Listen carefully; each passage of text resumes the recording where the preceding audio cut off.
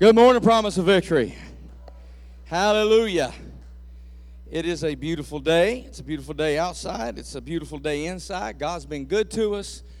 I'm looking forward to preaching this word. I have actually been sitting on this sermon for several months. I knew I was going to end this sermon series with this message. This sermon series being I'm Better Than This. And we've been talking about this. This is actually week or part 16. It took longer than 16 weeks because we had a couple of special things in the midst of this message series, but this is the 16th installment of this series.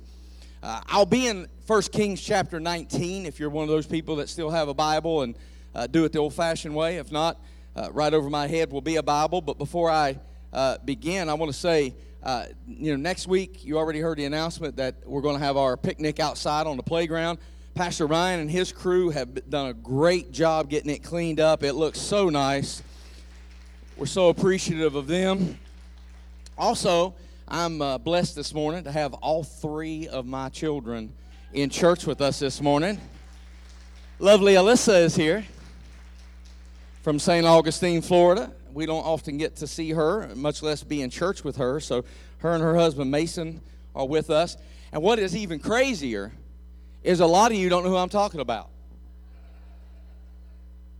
She grew up in this church. We moved here when she was 7 years old. She grew up in this church. And some of you, because we've had such an influx of new people over the years, some of you don't know who I'm talking about when I talk about my daughter Alyssa, which is both grossly crazy and impressive all at the same time. So I'm amazed at when I think about all the people she doesn't know and doesn't recognize. She could have walked in, well, you can't look at her and not tell that she's not my wife's, but you would immediately recognize her as my daughter. But if you don't know her, there's a great many of you that don't know her story and have not met her, but this is our oldest, and she's a blessing in our life, and we appreciate her and Mason for being here. I love you, honey.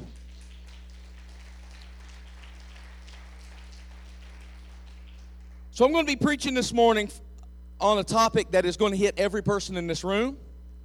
I'm going to be a little raw. I'm going to be a little exposed up here before this sermon is over. It's not my general idea to do that. I don't like to be vulnerable. It's not my wheelhouse. I'm not comfortable in being vulnerable. I never have been, and more on that later. I'm going to begin by talking about hearing from God. Hearing from God, because that is something that a lot of Christians need to learn how to do. And there's a reason I say that, and there's a reason I begin this message with this. There are so many voices in the world today, and most of them are telling you something either that is an outright bold-faced lie, or it's telling you something that you do not need to give an ear to. There are so many voices that are trying to pull you in so many different directions, and none of them are productive for your living. You need to learn how to hear from God. It happened to one of God's greatest prophets. We're going to talk about that in 1 Kings chapter 19. It's a story that you are very well versed with, and yet you may have never heard it the way I'm going to preach it this morning. Elijah is running. Why is that significant? Because Elijah had just done the impossible. Elijah has just called down fire from heaven. Elijah defeated 800 prophets of Baal. Elijah had been the man left standing after God showed who was really God. They had a standoff on top of Mount Carmel. There were 400 prophets of Baal up there, and then there were 400 more over in the Acacia Grove. And when God was finished, not a man was standing except his prophet, the man Elijah. And immediately Elijah gets a rumor that Jezebel has put a hit out on him. Jezebel, the queen, has put a bounty on his head. She said, "Let God kill me by this time tomorrow if you're not dead before the sun goes down." The Bible says Elijah ran. Somebody say he ran. And where did he run? I'm glad you asked. We pick up the story in verse 9. There he went into a cave and spent the night. I'm going to talk to you about the view from the back of the cave. Viewing life from the back of the cave. He went into a cave and spent the night, and the word of the Lord came to him. This is the word of the Lord. This is the word of the Lord. I'm going to say it 1,000,002 times this morning. What are you doing here? He said, what are you doing here, Elijah? He replied, I've been very zealous for the Lord God Almighty. The Israelites have rejected your covenant, broken down your altars, and put your prophets to death even with the sword. I am the only one left, and now they're trying to kill me too. The Lord said, go out and stand on the mountain in the presence of the Lord, for the Lord is about to pass by. Then a great and powerful wind tore the mountains apart and shattered the rocks before the Lord. But the Lord was not in the wind. Say it wasn't the Lord. After the wind there was an earthquake, but the Lord was not in the earthquake. Say it wasn't the Lord. After the earthquake came a fire, but the Lord was not in the fire. Say it wasn't the Lord. And after the fire came a gentle whisper. When Elijah heard it, he pulled his cloak over his face and went and stood at the mouth of the cave.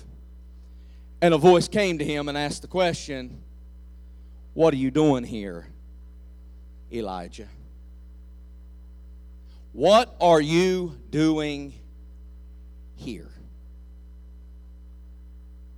Let's look at this man, Elijah. Let's examine what made him go to the back of the cave. He heard a rumor that the enemy was after him. If you missed the beginning of this message, you're going to miss a whole lot. Because I'm going to begin by telling you that some of us, our problem that has driven us to the back of the cave is because we are often listening to what the devil is saying instead of hearing what God is telling us. Most of us sitting in this room and watching by live stream have a cave that we know to run to when things don't work out just the way we want them to. And we always seem to run when the pressure gets turned up, when trouble finds us, or when we hear what the devil has said. The Bible says he heard a rumor that the devil was out to kill him, and instead of facing the devil, he ran from the devil. Now, the Bible tells us that he went into that cave alone. I'm going to stop right here. I'm not going to shout and run and dance. It's too hot for that anyway. But I'm going to stop right here and try to plead with the Christian this morning. Sometimes you need to shut off the noise. Sometimes you need to quit listening to so many words. I'm going to put it to you like this. Wouldn't it be cool if our brain had airplane mode? Where you could just flip your switch and stop getting signal from everywhere? Elijah went into this cave and begged God to let him die. Why? Because he's depressed, he's overwhelmed, and he is exhausted. He must have been binge watching Fox News or CNN, whatever side you're on, or MSNBC. No wonder we're so overwhelmed. You need to turn off the noise. No wonder we're always depressed and upset. You haven't opened your Bible since the last time I told you to open your Bible. But you know all of the commentators on all of the networks, and you keep up with what somebody's doing and where they're speaking and where they're talking, but you don't know what God is saying. Listen, you have at your disposal a never-ending cycle of depression and anxiety right there in your living room, and you control it with a remote. They feed fear to us in the form of entertainment, and we don't even realize that we're becoming addicted to stuff that is designed to keep you addicted to needing the very thing that is killing you and putting you in a bad state of mind. Be free in the name of Jesus. Turn that mess off so you can hear what God says. Can I tell you that Satan knows exactly when to attack you? And it is never Sunday morning while you're sitting in the pew. It is when your guard is down. It is when you are weak and when you are alone. That's why you need to be part of community.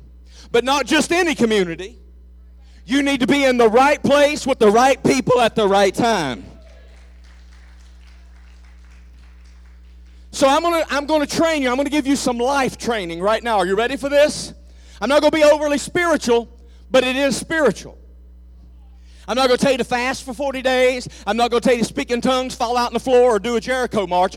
You know what God gave him in the cave that was good for his health? He gave him 3 things. Are you ready for this? It's not what you think. It's not what you think, because you think I'm about to tell you to go get baptized in the Holy Ghost. And the Lord said, I'm not going to do that. You know what God gave him? Rest, proper diet, and an assignment. Some of y'all just need something to do. Some of y'all would be better off if you was just a little busier in life.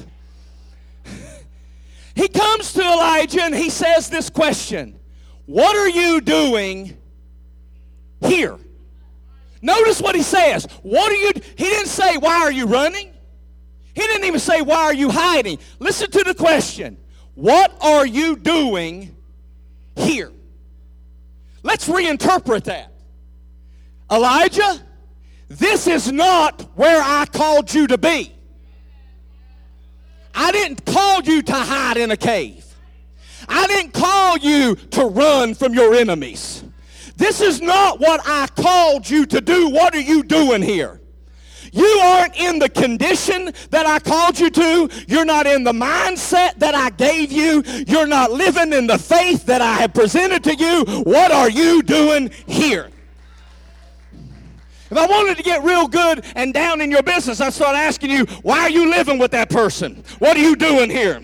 Why are you so angry all the time? Why you let your mind go here? Why are you so faithless? Why do you let your faith get here? What are you doing here? I'm better than this. I can do better than living in this cave. What are you doing here? How did you get here? What happened that drove you so far to the back of that cave? What are you doing here? Do you see how confrontational God was? And the Bible says all these noises, Fox News, CNBC, all of these noises were loud, but they weren't God. Oh, they were boisterous. It was an earthquake. It ripped the mountain in half. It was a tornado. Oh, it was loud, but it wasn't God. When God showed up, he was in a whisper, a still, small voice. Do you know what the difference was? The only thing that changed Elijah's condition was not the earthquake. It wasn't the fire. It wasn't when the rocks were bursting. That didn't change a thing in his life. The loud, the boisterous changed nothing. What changed Elijah's condition was the word of God, the sound of God's voice. So I've got 4 things that I'm going to teach you this morning to get out of the cave.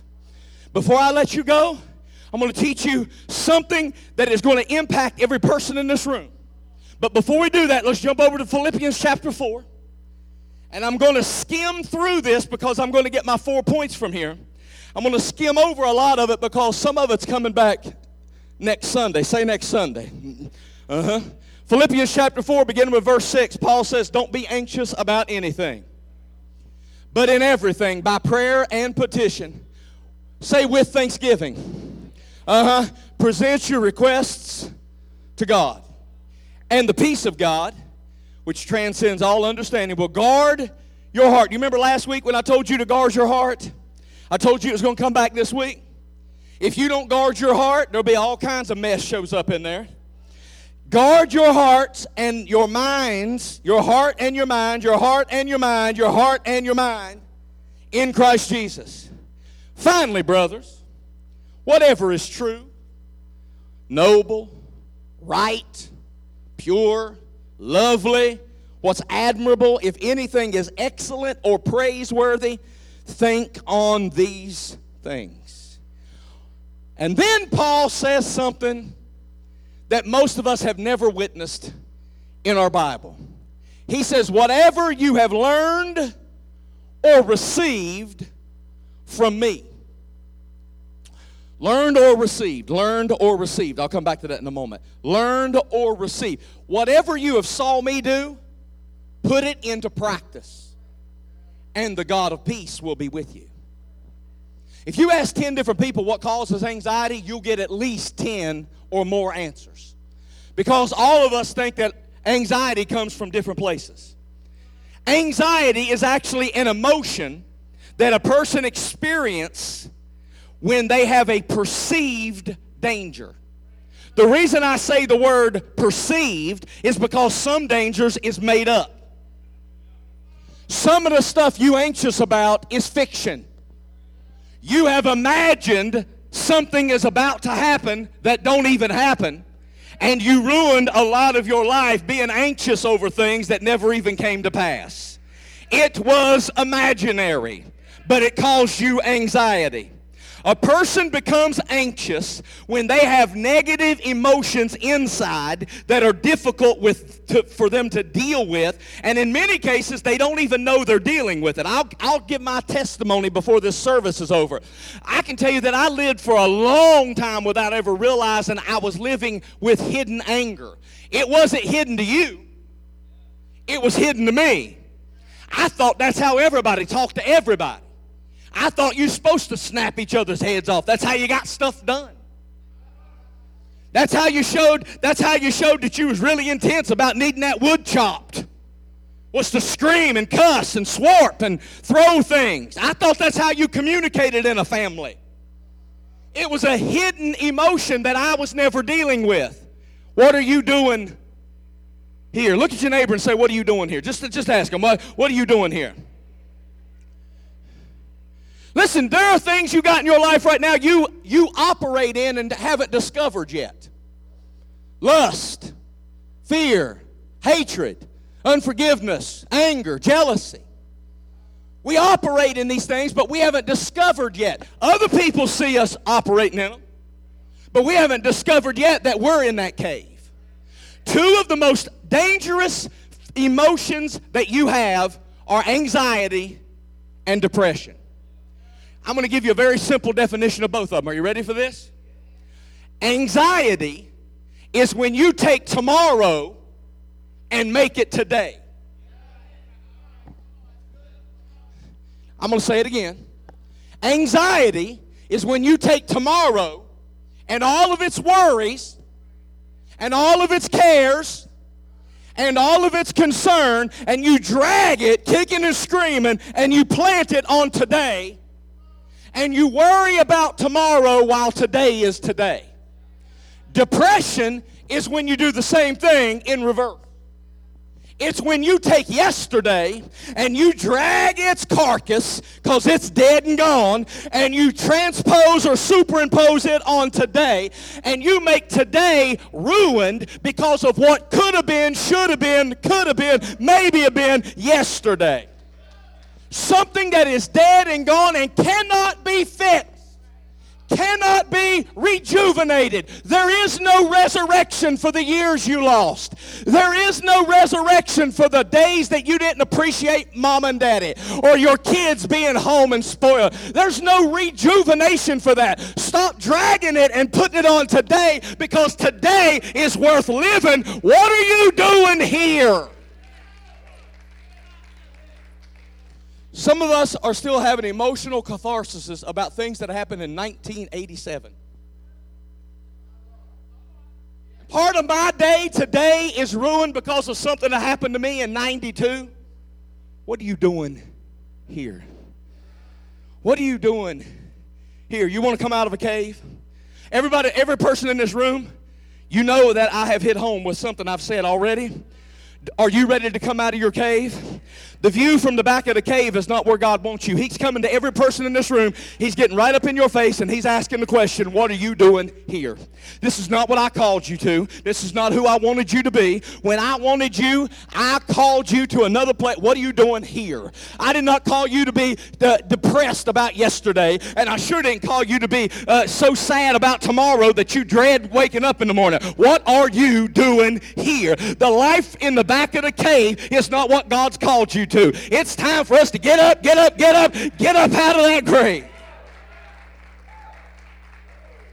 4 things that's going to help us get out of the cave. Number 1, learn to pray right. Don't that sound simple? I'm glad you think so, because it is. What did Paul tell us? He said, don't be anxious about anything, but in everything, by prayer and supplication, with thanksgiving, make your requests known to God. You know how most of us pray when we're anxious? We pray driven by fear or anger. When we're anxious, our minds aren't set on God, they're set on the situation.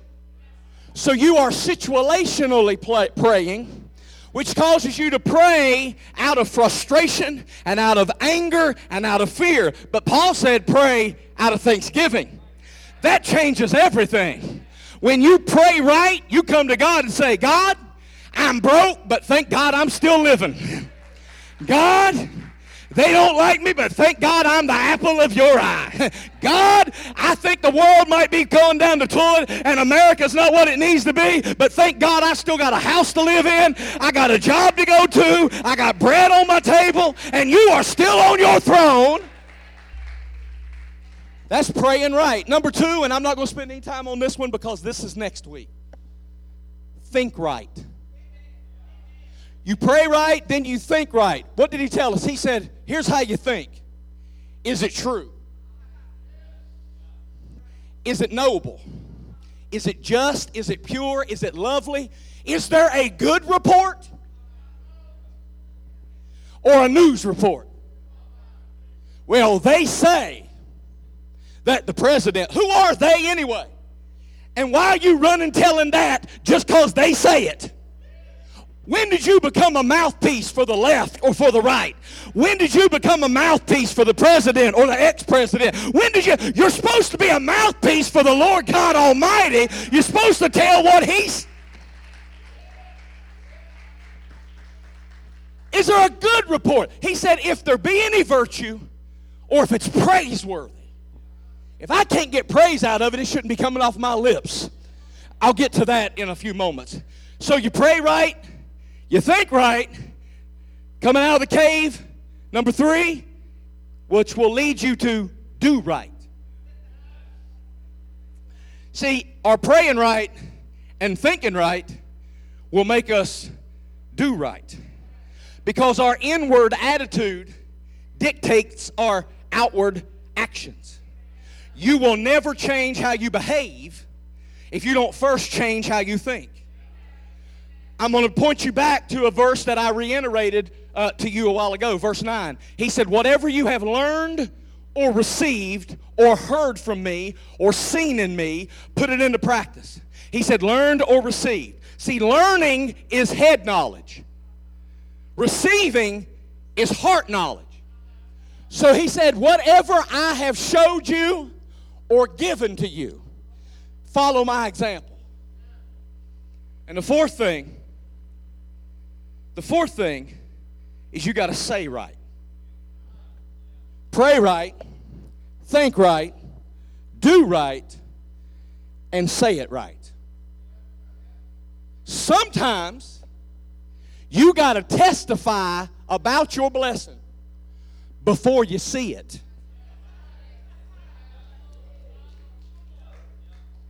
I'm going to prove a thing to you. Go over to Isaiah chapter 6. On second thought, you ain't got time to get there. I got Isaiah chapter 6 on the wall behind me.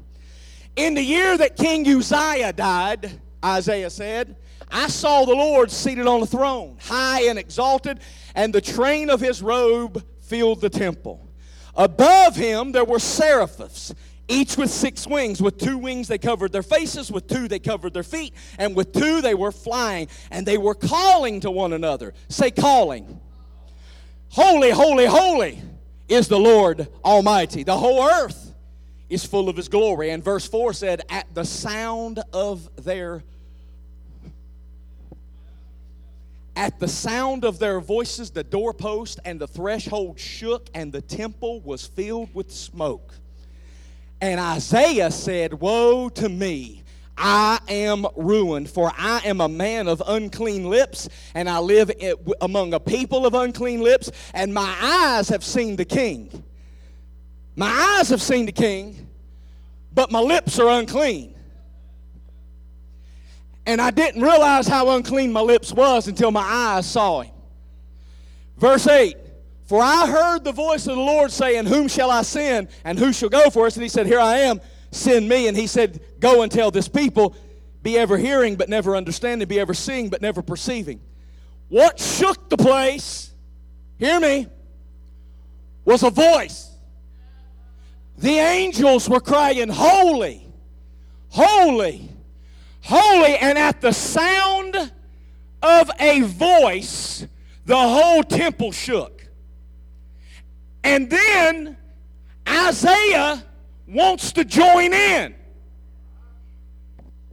He wants to sing holy.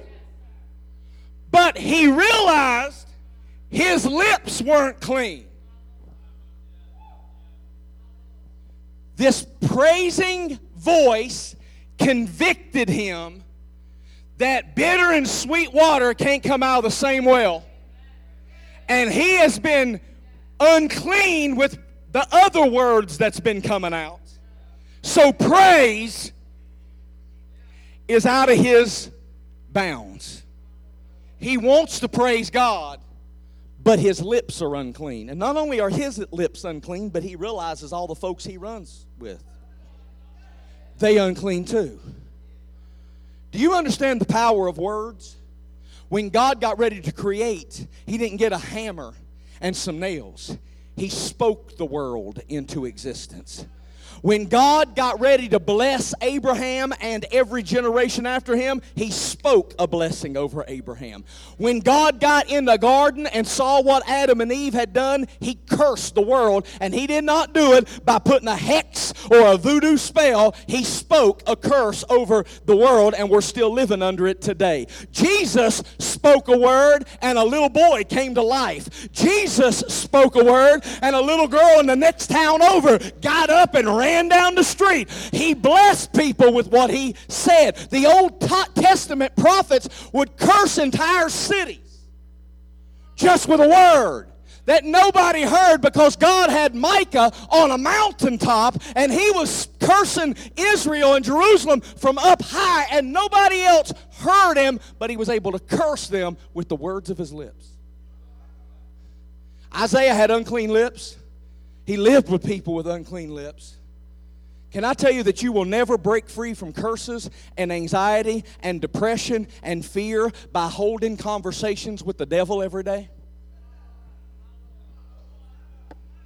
You can give the devil marching orders. You can come up here and stomp around this altar, fall out in the spirit, flop around like a fish out of water, all you want to. But if you still speak death over yourself and over your mind and over your marriage and over your kids, you are still having a curse over you.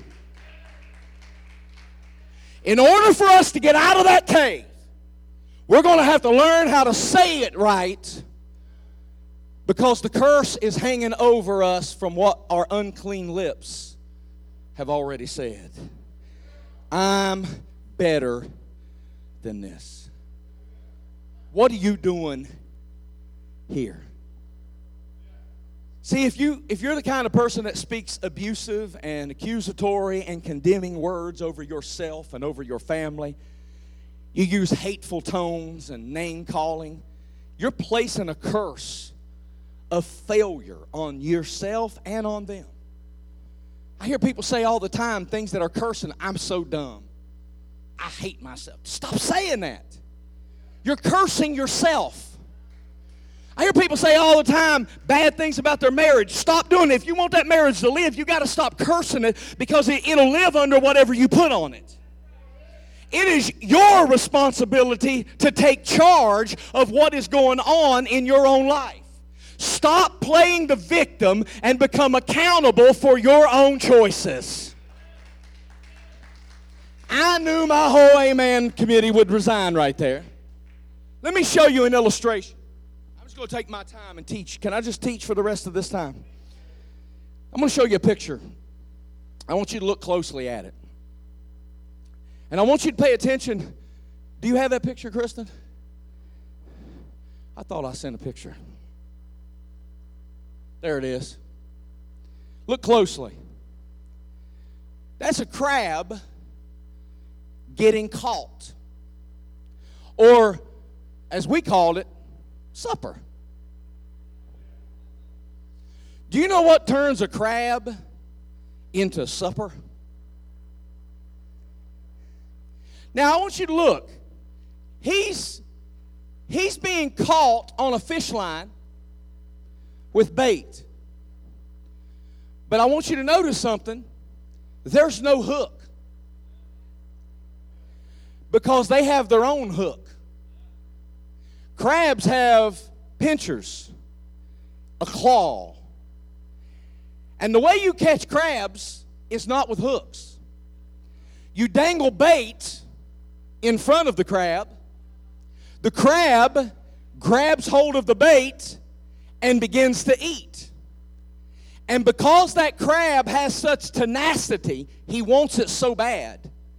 All you got to do is start lifting up the line, and the crab becomes supper. He has this tight grip on what is about to kill him. And the crab that gets caught is the crab that won't let go. I just did a whole lot of preaching right there. So I want to ask you, what are you doing here? What things in your life are you holding on to that is dragging you towards your own demise? Are you holding on to a grudge and it's dragging you into the bitterness of your soul? Is a friendship dragging you into bad situations over and over again and bad choices? You in a toxic relationship and it is destroying you, but you just can't imagine living life without them?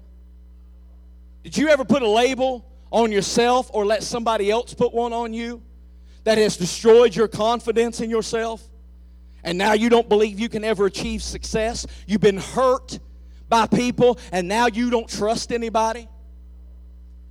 Are you being drugged to become not free but trapped because of unforgiveness or a destructive pattern or a mindset that repeatedly kills your dreams? What are you doing here?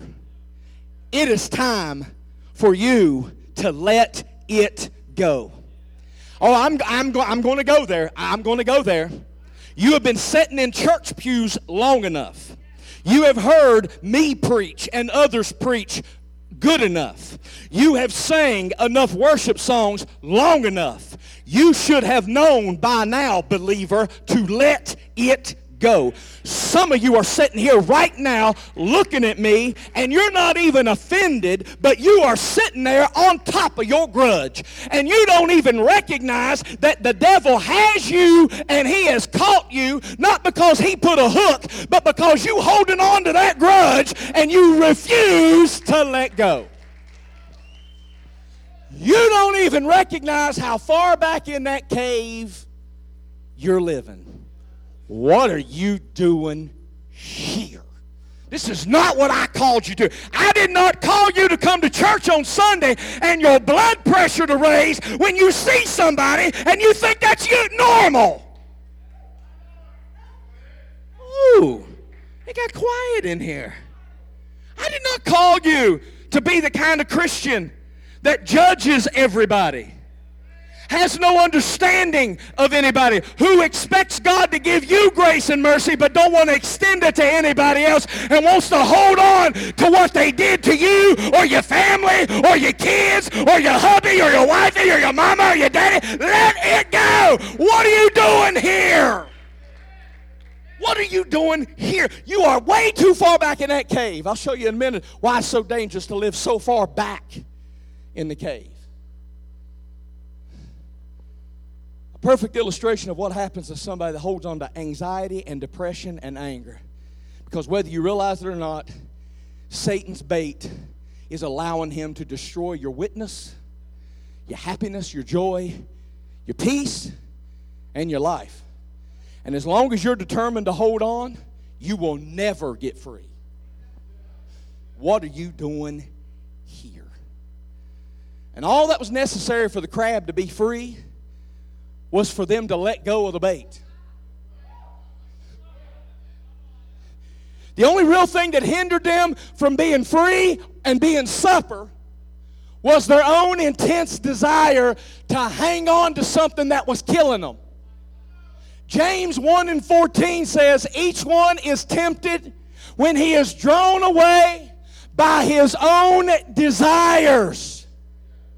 It's not what the devil has done to you. It's not what your boss did to you. It's not what mom and daddy didn't do for you.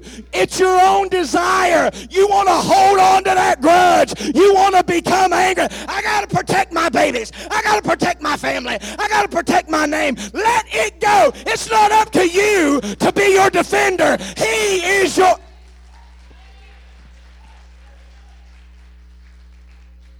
A simple decision to let go brings life.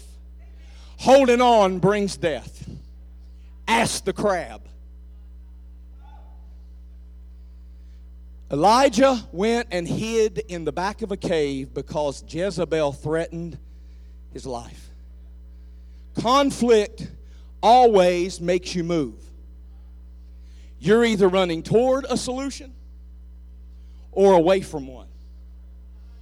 What are you doing hiding here?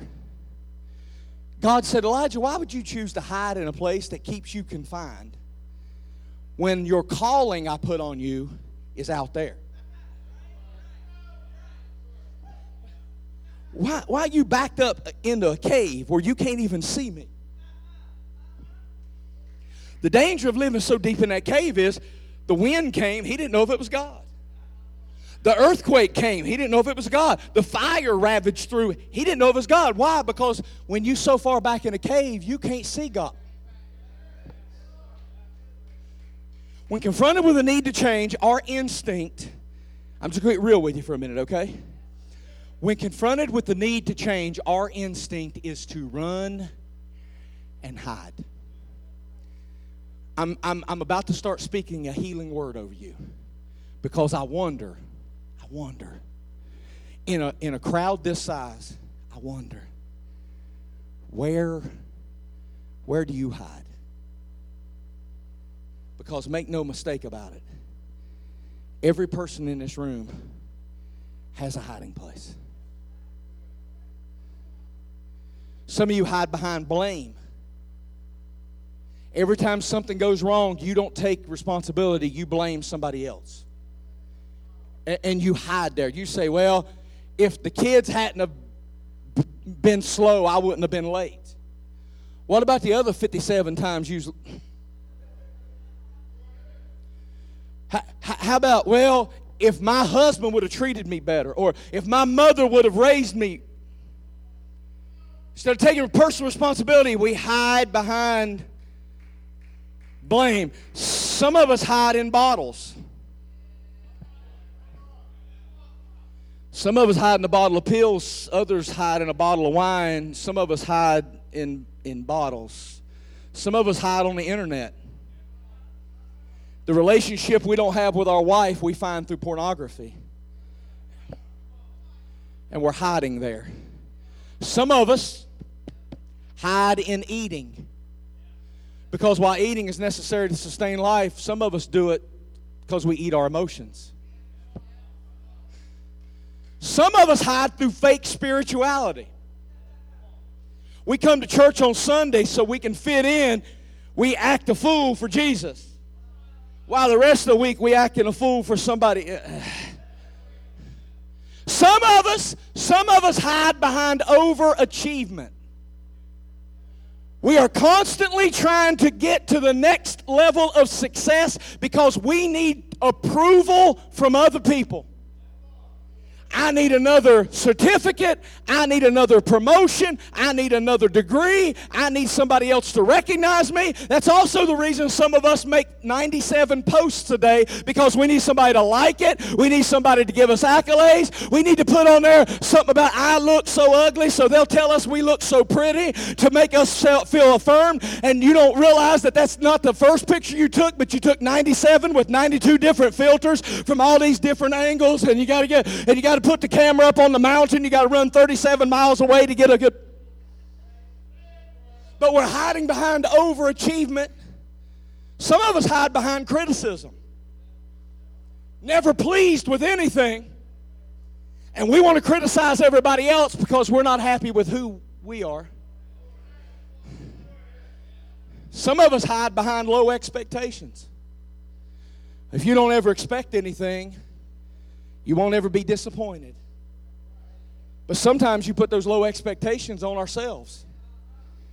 And then, like Elijah, we just naturally assume that the devil's going to kill us. And we can't do nothing about it. And so when the devil tells us that he's after us, instead of going after the devil, we run into the cave where we can't even see God no more. And nobody should expect anything from me because I can't help. I have too low of expectations. And if you don't tell anybody you will assist them, you don't worry about letting them down. What are you doing here? What do you know about it, Pastor? You're so happy and have such a perfect life and don't have any problems. I am remarkably just like you. I say remarkably because most people don't realize where I hide.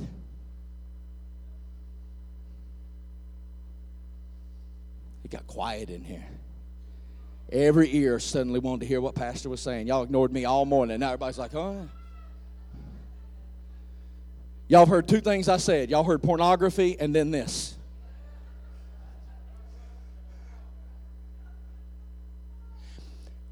I have battled depression my entire life. And most people don't believe that, don't know that to look from the outside at me. It's not perceivable most of the time. As far back as elementary school at Montcalm, I can remember struggling with depression. But back then, they didn't say you were depressed. They just said, that's a sad kid. And it has always been a place that I have had to run and hide behind or in caves. And the caves I chose to hide in was caves of anger and criticism and cynicism. I would hide in those caves because when you hurt on the inside and don't know how to deal with what's going on inside of you, it makes you lash out at folks. And those are the caves. What are you doing here? 1973, I was the surprise child of two people who were already on their second marriage and had all kinds of kids themselves and was not asking for another one. I was told multiple times in my childhood that I was not expected or really wanted. My father was a violent, angry, narcissistic, sociopathic maniac who nearly beat us to death on more than one occasion. Today he'd be in jail, but back then they just called it whoopings. He hit us with things like not just belts and switches like is the norm, but with like shovels and bricks, and threw us out windows and drug us through houses by the hair of our head. And I was born into a home full of sexual perversion, sexual abuse. It was thrust on me at a very early age, and I hid in caves to get away from things that I frankly didn't even know I had inside of me. My father was so easily angered that when I was very young, I realized that in order to survive and not become beaten, the best thing for me to do was to keep my mouth shut, stay out of his way, and minimize my feelings. He would beat me and then beat me for crying about it. Say things like, quit that sniveling, I'll give you something to cry about. You're the reason I'm crying now. That 14 minutes of beating me through the yard is why I'm crying. But I learned to minimize my own emotions. But the problem with that is, if you do that long enough, your feelings begin to atrophy to the point where you are now incapable of having feelings any longer. To say I have low self-esteem is not entirely accurate. I really have no self-esteem. If you meet me at the back of this room and tell me I did a good job preaching this morning, I do not have the emotional scaffolding to hold on to that compliment. I appreciate you giving me the compliment, but I can't hold on to it. I want you to understand who you're dealing with in front of this room, because I want you to know I'm one of you. It makes me, I don't naturally have the ability for good vibes. I'm not one of these people that wakes up every day, it's a beautiful morning. Oh, what a beautiful day. Good things are coming my way. I'm not that person. Although I wake up with energy, I like morning. I like morning, but I don't wake up with a smile because I'm not naturally inclined for good vibes or positive feelings. Let me tell you what that does to me. It makes me incredibly cynical. I always expect people to do the worst possible thing that they can do to me, which causes me to keep almost everyone in my life at a distance. I don't trust folks very easily. Some of you, just in the past year and a half, discovered social distancing. Some of us been doing it our whole life. Depression feels like you're wearing a weighted vest and walking through life with it on. It affects how I feel. It affects how I treat people. And it affects how people see me. And they see me as hard, cold, condescending. People tell me all the time, Pastor looks angry all the time. I have what my family refers to as a resting Grinch face. I get asked all the time, what you mad about? I ain't mad. You look mad. This is what God gave me to work with. Apologize profusely, only one I have. I'm not angry, I just look angry, and people perceive me as angry and aloof, and I don't connect very easily. I struggle to connect in relationships. But the thing about hiding places like depression and anxiety is that other folks can't see them. So they invalidate them because you can't prove to them you feel that way. If I was in a car accident and lost my arm, you would see I lost my arm and you would have sympathy for me. And you would say, wow, it's terrible that Pastor lost his arm. But when I tell you I'm depressed, you say something snide like, we'll get over it. The joy of the Lord should be your strength. And I know all those things.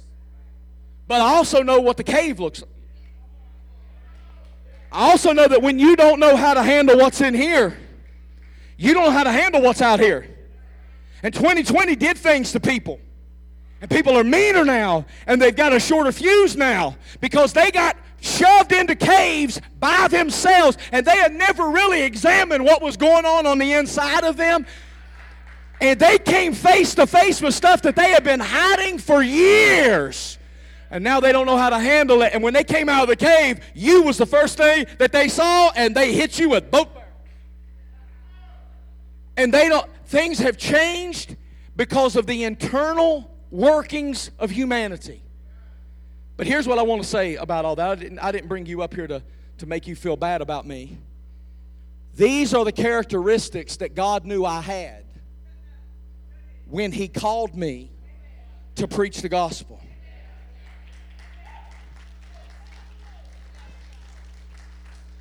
What was he thinking? Listen, this didn't take God by surprise.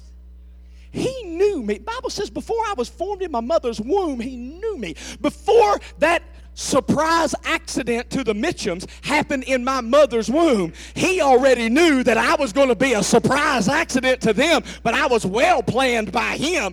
And when I came forth, he knew what I was made of.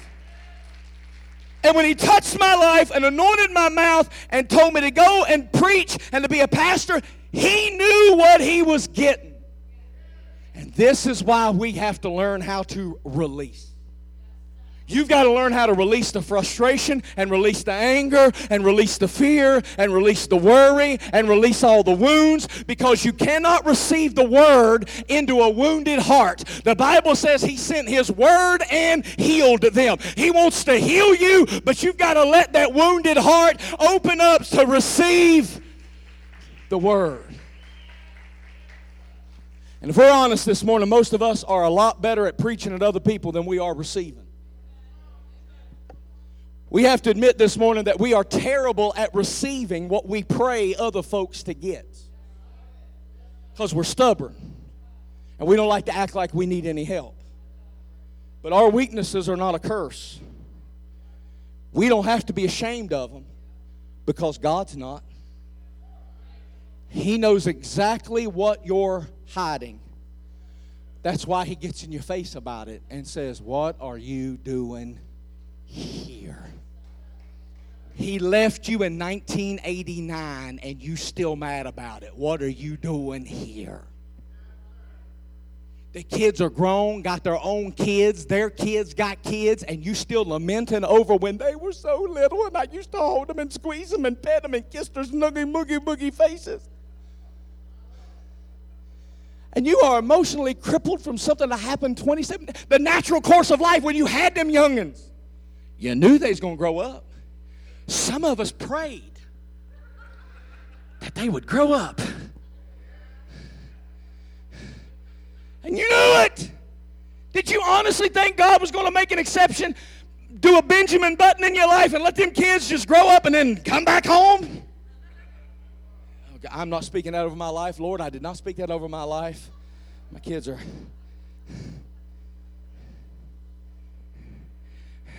I'm glad my kids are grown. Hannah almost there. I'm glad my kids are grown. I appreciate them at every age. I'm thankful I don't have to change no more diapers. Praise Jesus and hallelujah. When Hannah was little, like her older sister, she had a blanket that she carried all the time. Hannah's the only kid I ever met that played hide and go seek with me, but she never left the couch. Because Hannah had a blanket that she carried all the time. And she would say, "Daddy, I'm going to go hide. You count." And I would count to 10. And when I'd open my eyes, this is what I'd see. Over at the other end of the couch, she'd be laying real still. And I'd have to act like, "Where's Hannah? Hey, Mommy, can you help me find Hannah?" She thought if she couldn't see me, I couldn't see her. And some of us act the same way with God. So we run into them caves, and because we can't see God from where we're hiding, we think God can't see us either. But can I tell some sister here this morning that has been in the cave way too long, God sees you. He knows exactly where you are, and He's asking you to come out. Can I tell some brother here this morning that you have been hiding in that cave way too long? He sees you. He knows exactly where you are, and it is time for you to come out. God is not ashamed of your defaults. He is not ashamed of your defects. He is not hurt by your imbalances. He has seen you every time your faith has bottomed out. He has heard you when you cuss somebody out. He has been there when your heart has broken, when you have cussed God, when you have cursed other people, when you have asked God to let you die and ran into the cave. God knows exactly where you are, and He's standing at the cave right now saying, "Won't you come to me? Come out wherever you are. Stand with me all over this room if you would.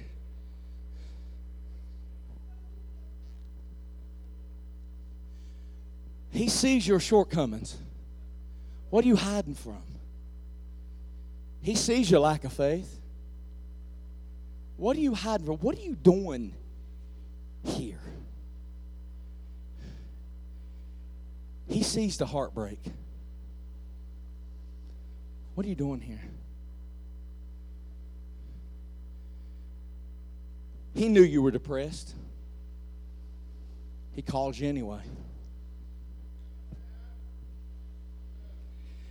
He knew that you were codependent, and He called you anyway.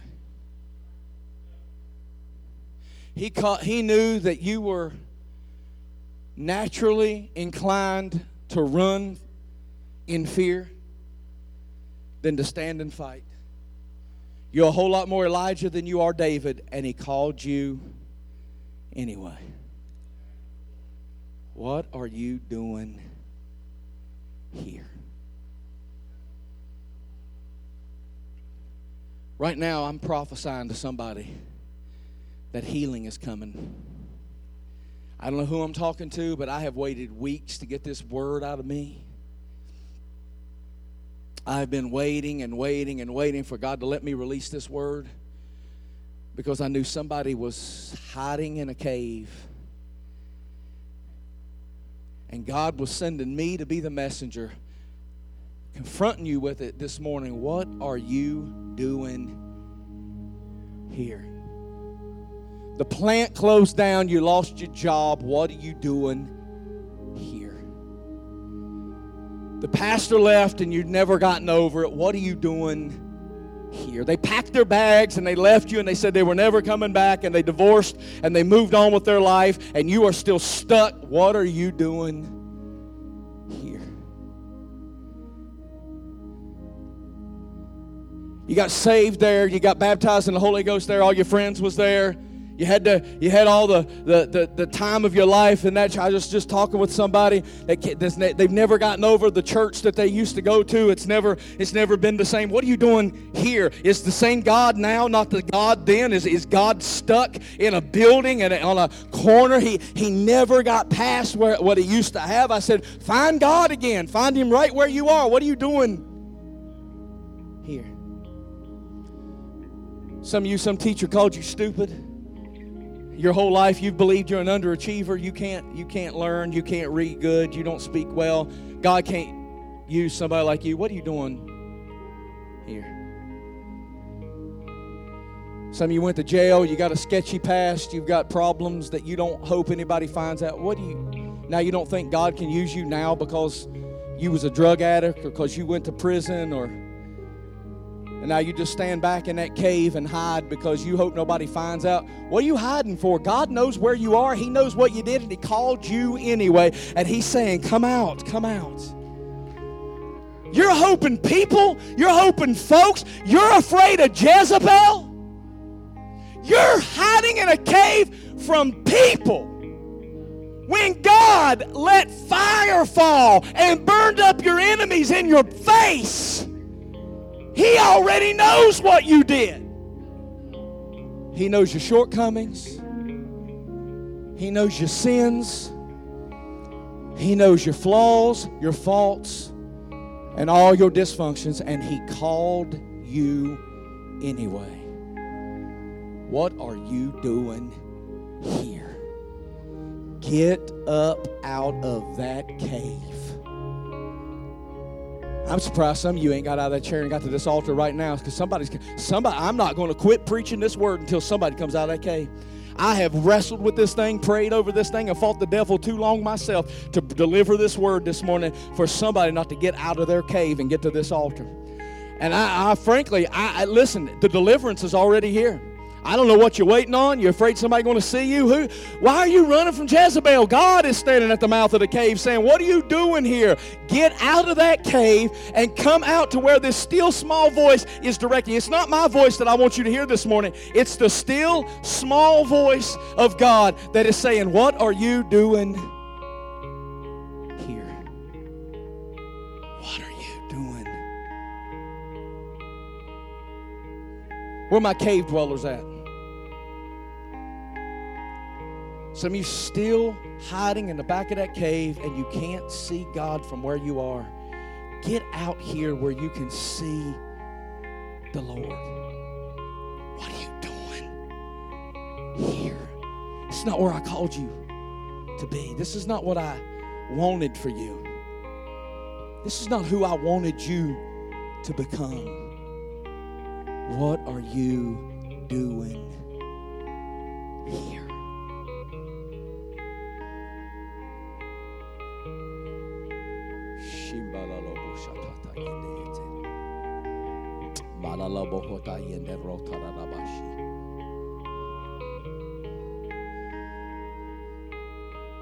I got some Stephen ministers, some staff, some of the prayer team. If you could make your way up here. If you're not in the altar, pray. And listen, if you're in the altar, pray and pray away. But if your staff or on the prayer team or Stephen minister, would you mind coming up here and helping some of these pray? They've come out. They're going to meet God here.